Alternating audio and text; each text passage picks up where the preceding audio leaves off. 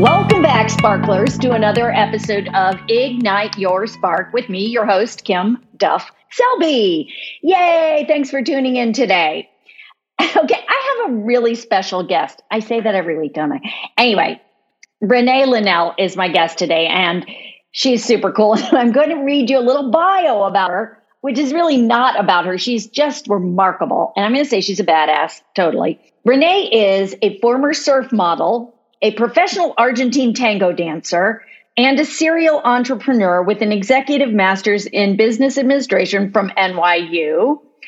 Her first book came out in 2018 called The Burn Zone, and that was a memoir of her experience as a cult survivor. Yeah. And now she has her second book called Still on Fire, a memoir. And honest to goodness, I was blown away by this book. Renee, you have done so much. Yes, you were in a cult, dancer, model. I mean, you're just remarkable. So I know that you have a lot that's going to ignite sparks in people. So welcome and thank you for joining me. Thank you, Kim. It's so nice to be here. Oh my gosh, you've been through so much. But before we get into you and your tale and what you've learned throughout life, I'm going to ask you my little question. How do you ignite your spark? And take that however you want to take it. Okay. I ignite my spark by being as true to myself as possible and honoring my inner guidance as much as possible so that I'm no longer betraying myself and I'm living an authentic life moment by moment. Awesome. And tell me how long it took you to get to that point. Well, I turned 49 in July, and I would say, I think I probably had it figured out until I was about 5. And then I went through what we all go through, which is the conditioning of domestication, right? And trying to please all the adults around us and forgetting who we are. And so then it took from probably age 5 to age 49 to figure it back out again. Yeah, I was this many days old when I figured that out, right?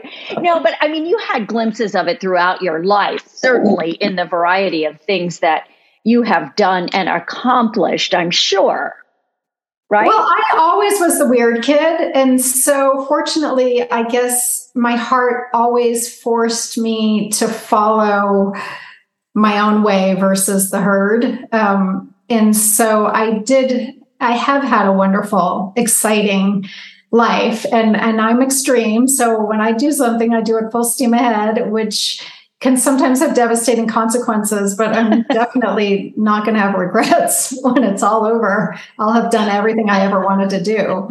And seriously, no one, until you read this book, hopefully you get a little taste of Renee through this conversation, but I'm reading this book. Renee has done everything. She has lived in circumstances that there's no way in hell I would ever live. I mean, like when you've done your traveling and your surfing and just the experiences, you must have always had that inner strength to draw on to get through some of these experiences. Well, most of my family died when I was young, leaving me with just my mother and father and twin brother. And then my father died on Thanksgiving Day when I was 15. And I was pretty much on my own from there on. And I think I learned so quickly at such a young age that any moment it could be over. And so I think that, and then my father was captain of a landing craft infantry in World War II and 5 invasions. Oh. And so he always had that feeling that he shouldn't be alive and every day was a gift. So he was a big risk taker, especially in business.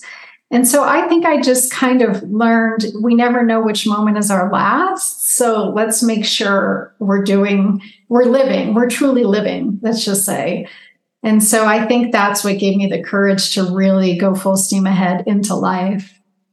Yeah, you did suffer tragedy when you were quite young and you are not finished forming as a human being at the age of 15. No way, no how. So you had to do a lot of your forming after that. And you left home shortly after that as well, didn't you? I did. My mother was not the best mother. She was an alcoholic and very emotionally abusive to me. She was wonderful to my twin brother. So I left home as soon as I could at 17. and went to college in California and then in Florida and then moved to Hawaii and then started surfing and modeling and traveling the world. I think 50 countries before I turned 35. Yeah, that is truly remarkable. And the gifts that you have learned through that are gifts that most people probably never learn or receive in their entire life. Is there something that really motivated you to go from one thing to the next? I know you said it's really grabbing each day by its moment, by its horns or whatever, and riding it full steam ahead. But what is it that kept you going to another adventure? Was it just completing one and then finding another? Did you just have that burning in your soul to keep going and finding? I was soul sick. So I had this magnificent life, traveling the world and modeling and dating all the pro surfers and financially secure and well-educated. And I had this deep sadness inside. And when I looked out at the world, it seemed like everyone else had it figured out but me. And there was nobody talking about having the dream life and being sad and being soul sick and feeling empty. And so it was no matter what I did, nothing filled that void. And so I was constantly seeking. And that's what actually led me into the Buddhist cult. Yeah, we got to talk about that. I love it. Like, I'm reading certain things on your website is great too, and your blogs and everything. But it's like, oh, my guru told me to do this, and her guru told her to do that. And then you were like, oh, shit. Yeah, that's not real. Why am I following him? You gave your power away. Oh, completely. I mean, totally and utterly, and ruined my life in doing so. Well, obviously it was not ruined because you've come out the other side, but at that time it did ruin it. But boy, is it a good story. Well, and it's funny because with all the interviews for the first book, The Burn Zone, I kept getting labeled cult survivor. And I thought, I'm just Renee with a wild story. And it's a great book and it's a page turner and it parallels all other toxic relationships. So there's a lot of good wisdom in there and guidance, but it's a heck of a story. And I lived it. And now it's just one of those, that was weird things. Yeah, it is weird, but something that most of us cannot even grasp. Right. Because it's really so unique. And I really just want to say how fabulous your writing is. And I don't like to do promo books on my podcast kind of thing. That's really not what I'm about. But I just, your book is just like talking to a wild friend. Like talking to your wildest friend who goes on the coolest adventures and you kind of wish you were there, but you kind of don't too.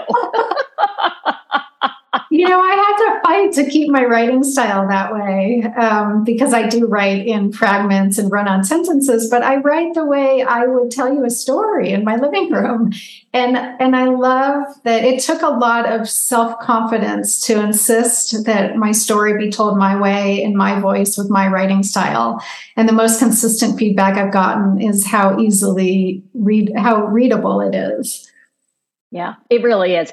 And I want you to share a story because they're so great. And the way the book is laid out is it's almost like little different stories. I mean, until you get to the end and then it kind of all comes together, which I obviously get as an English major was your purpose. Give me a story. Give us a story that's inspiring. I mean, I can thumb through and choose one, but do you have one? So I just opened my book and he goes, the butcher. I hooked up with a 26-year-old butcher from Whole Foods. I'm 47, by the way. Oh my God, I was dying on that. I loved it. I don't know if that's a story you want to tell, but come on, you are just... I'll tell that story. Oh, you're so open and vibrant and it's just awesome. It's inspiring. You are inspiring. Okay, I'll shut up. Your turn. Thank you. And the reason I am so open and honest and raw and vulnerable is to inspire. And I hope that my writing does inspire, because we are here for such a short time and we're meant to live in joy. And each one of us is unique, and we're meant to really celebrate the ways we are unique. And it's interesting about being brainwashed in a cult, because I realize we're all brainwashed by the media that tells us constantly that we're not okay and that we're ugly and that we're not successful and we have to buy their products and blah, blah, blah. And so I write the way I write just because I want to say, like, these are all the funny, crazy, silly, weird mistakes I've made. I'm sure you've made similar ones, and let's just all laugh at them and celebrate them. Yes, you are giving us permission to celebrate our own silly mistakes, which is cool. Really cool. All right, tell me a story. Okay, so the 26-year-old butcher. So I hadn't dated for so long because I was so broken. And then I decided maybe I could date again, but I had to date, I was waiting for Mr. Right. And Mr. Right was taking his own sweet old time showing up. He wasn't showing up.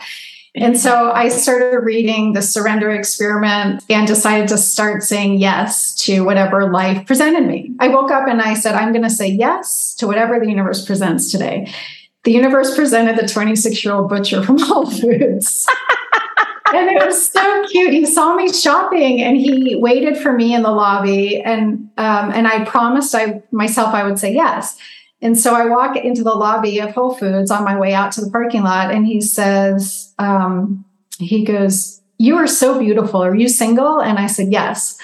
And he goes, "My name is Gunnar. And what's your name?" I said, "Renee." And he goes, "May I get your phone number?" And I said, "Yes." And then he said, "Can we get together sometime soon?" And I said, "Yes." And I had this moment where I was floating above my body going, who is this woman? All she says is yes. So anyway, I allowed him to spend some time with me.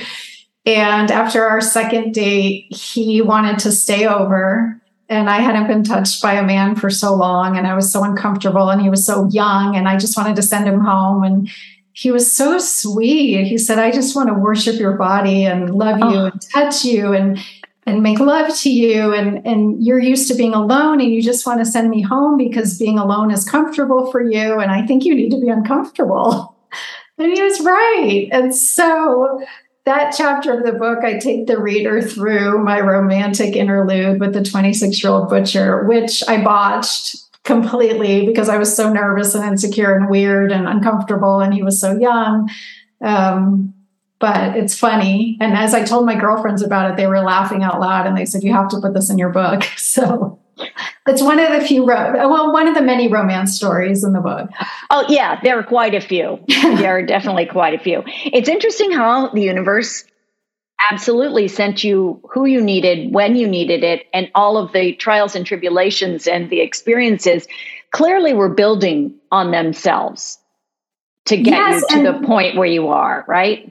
Yes. And in the opening of the book, it opens with a 24-year-old tennis player that asked me out, right? And I said no, because, I thought he was too young. And then I was single and celibate for almost a year. And when I decided to say yes to the universe sends me a 26-year-old butcher. So I thought, well, clearly the universe wants me to be with a young man. So I need to say yes to this. Well, your experiences, instead of aging you, have made that the reverse. They've kept you quite young.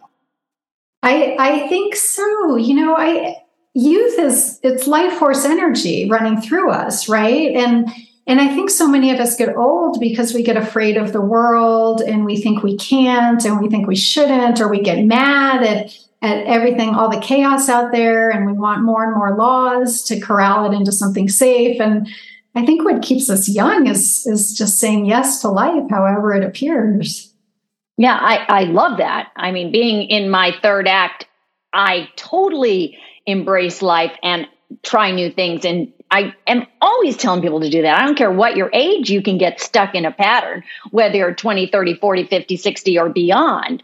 Right. Especially though, we've got to keep the neuroplasticity in our brain as we get older growing so that we continue to glow. Yeah, I like that. And we have to be uncomfortable, right? I think that's the hardest part. As we get older, we create such safe lives and we're comfortable in our home and with our partner and in our job or whatever. And then we don't want to be uncomfortable. I think that's why people are so miserable in airports and on airplanes, because it's so out of our control, right? They can't control any of it. Yes. Yes. Stepping out of your comfort zone is so vital to growth. And obviously everybody was forced out of their comfort zone or back into it. I don't know, over the pandemic. Right. Probably a little of both, because everything was out of our control. We had no control. Right. Well, I was traveling. I was taking advantage of empty airplanes and empty hotels. And I traveled so much during all the lockdowns that I became Premier 1K on United. That's right. I read that. Sorry, but I interrupted. You were going to say something else, probably very much wiser. Say, I think when we're kids, we're uncomfortable all the time, right? We're forced to be uncomfortable every moment because everything's new. And then as we become adults, we get so I got so comfortable in my house when I was healing that I was terrified to go out into the world again. And so I do think, a call to action would be make yourself uncomfortable. Yes, I agree. People out there, make yourself uncomfortable. And everybody goes, oh yeah, I know I should, but no, I like where I am right now.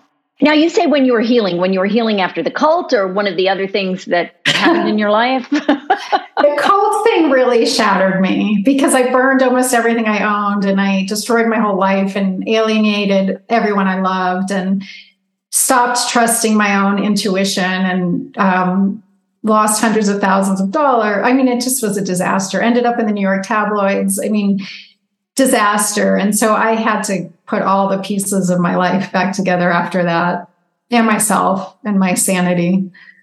Yeah. Yeah. How long were you, I guess, quote unquote, in the cult? It's funny when I tell stories, I always say BC before the cult and AC after the cult. 7 years. And it was really started as, I know this is in your other book, which I have not read, full disclosure, but it was sort of like a spiritual thing, right? That it started. Yeah, it was Tantric Buddhist mysticism, but it was also corporate personal professional development.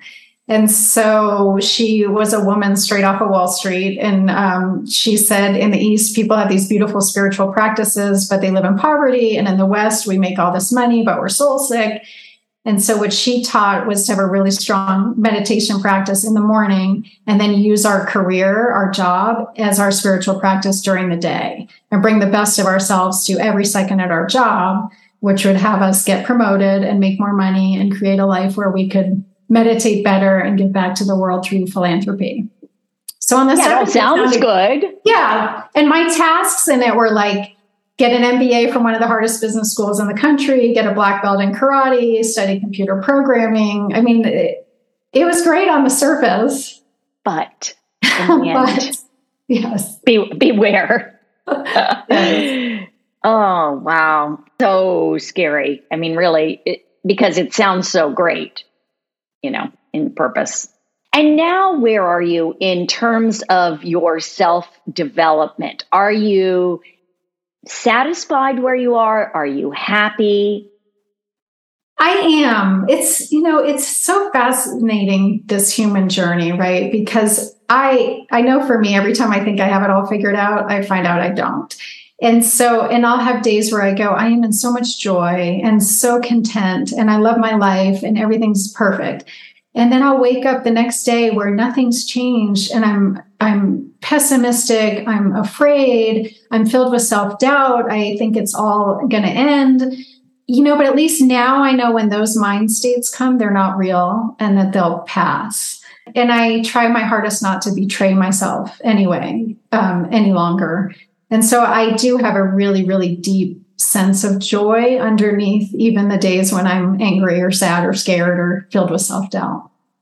Yeah, I mean, I think that's human. I definitely have those days. Do you think that's the ego talking that's trying to keep us safe and in our comfort zone and, oh, you're not okay? I don't know. What would you call that? I don't know if it's the ego or if it's mass consciousness. I kind of think we're all very psychic. You think about a friend and that friend calls, or you're on a bus with somebody who's really angry and suddenly you can feel exactly like you feel angry. And, and I think there are 8 billion people, and kind of unfortunately, mass consciousness says we should be afraid and anxious all the time. And so I think no matter how much joy and contentment we hold, we get hit with those waves of mass consciousness thinking. And then, my gosh, you turn on social media or the news and you get bombarded with it. Yeah. That is interesting. That just puts it into perspective for me, because I go through these incredibly high highs, joyful, the world is great, this is wonderful, things are turning out the way they should. And then the next day, boom. And you're like, no, everything's depressing. And I'm going to blame it on mass consciousness now. Well, and you think we live in the world of dichotomy, right? So as above, so below. So for those of us who hold so much joy and optimism and faith and trust and love and all of that, when we go down just as far as we go up. And so I think it's just knowing like, oh no, the clouds rolled in. Yikes. Okay, how can I not wreak havoc in the world while I'm feeling like this? Don't send the emails, don't send the text messages, try not to make travel plans. Put yourself in a straitjacket so you do nothing while it's happening. Until the light comes back. And what's interesting for me, and I'm thinking about this in terms of you as well, is when I am in that, and then I do something that I really love, or that I quote unquote have to do, like host a podcast interview. Something that I love gets me right out of that funk. I'm like, oh, I'm going to go back into it after I have completed whatever it is, whether it's a yoga class or an interview or whatever it is. And I may go back, but that really, if you can find something to focus joy on, that's going to help you. And you did a lot of that. You looked in a lot of different places for joy and you found it. You could be in a little shack in wherever you were and you were finding joy. Do you think that's true? Yes, I do. I mean, I think that our mind is what creates hell in our life, really, right? And what you just said is when you do something to distract the mind, suddenly you feel better. And then once that distraction's over, then the mind can go back and do its weird things. And so I've learned just trying my hardest to pull myself into the present or do tasks when I'm in a really weird mind state, like I'll organize the house or do dishes or laundry, and just those tasks help.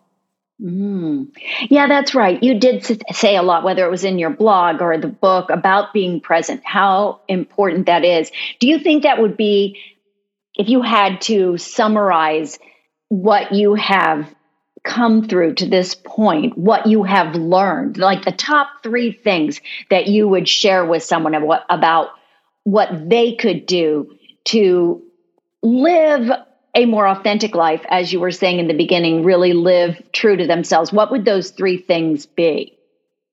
One of them would definitely be present, because when I was doing that first book tour and my interview schedule was so crazy, and I kept hearing this little voice in my mind that said, don't miss this opportunity with this one person. And I would notice, say I'm at the airport and I'm buying a bottle of water, and when I really paid attention to the person behind the cash register, she had beautiful turquoise fingernails, turquoise eyeshadow, and turquoise earrings, and sparkling, and I would have missed that moment of sparkle if I wasn't paying attention, if I wasn't present. So really noticing, especially with each other, I think it's so easy to run into the FedEx store and mail off your package and not even notice the person who is an angel, really, in human form, standing behind the counter. So I would say if we can really slow down enough to be present in the moment, our life becomes so much more rich. That's one. And the other is gratitude. I think for whatever reason, if the human journey is a journey of a spoiled child, it's like we have air to breathe, and water, our most precious resource, falls from the sky and we bitch about it. Oh, I'm getting wet. And, food and shelter and all of that. So really being grateful for all that we do have. And then the third thing would be to find what brings us happiness, what we're good at, those little things, and stop making excuses for not doing them. Do them daily. People who, for example, my brother loves fishing. He never goes fishing because he's too busy with work and his family. And it's something that brings him so much joy. And so we need to stop making excuses for not doing those things. Okay, there's a book right there, those three.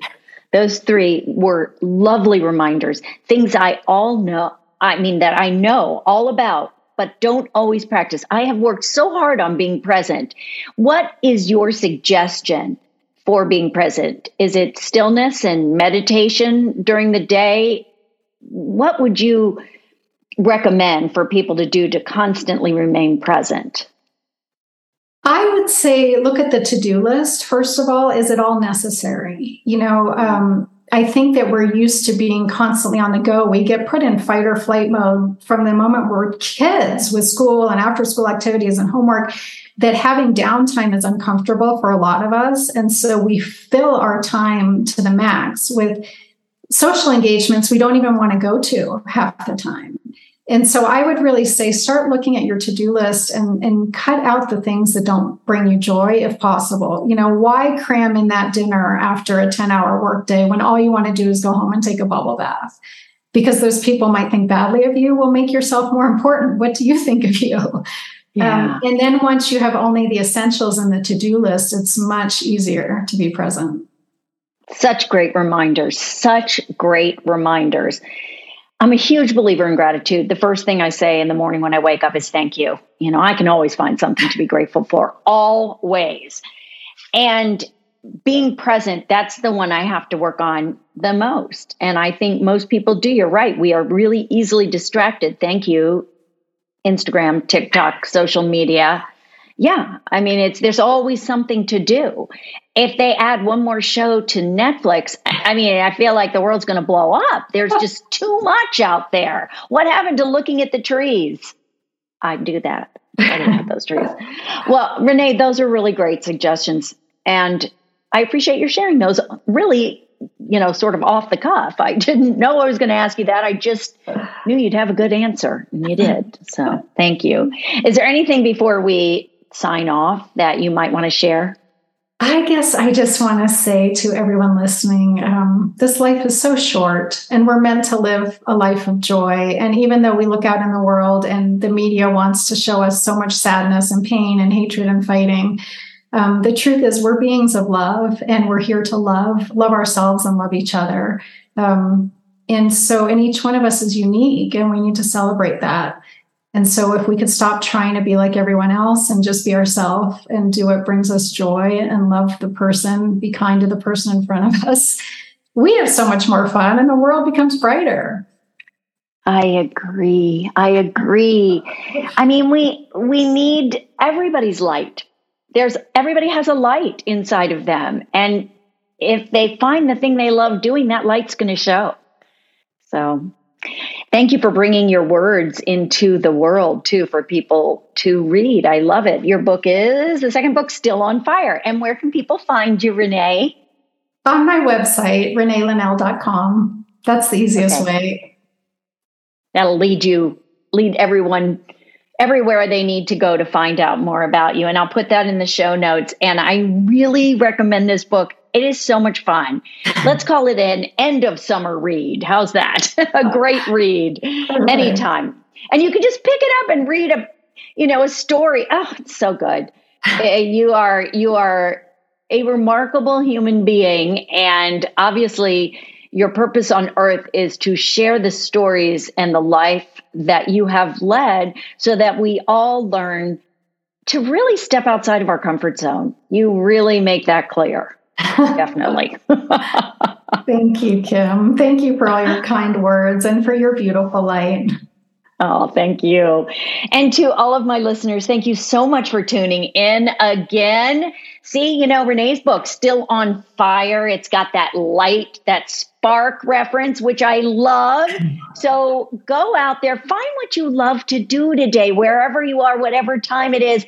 Do something that you love, because then guess what? You're going to ignite your spark and shine on and give other people the permission to ignite theirs. So thanks for tuning in. Walk through life. Every day is a new beginning. Shine your light. It's a day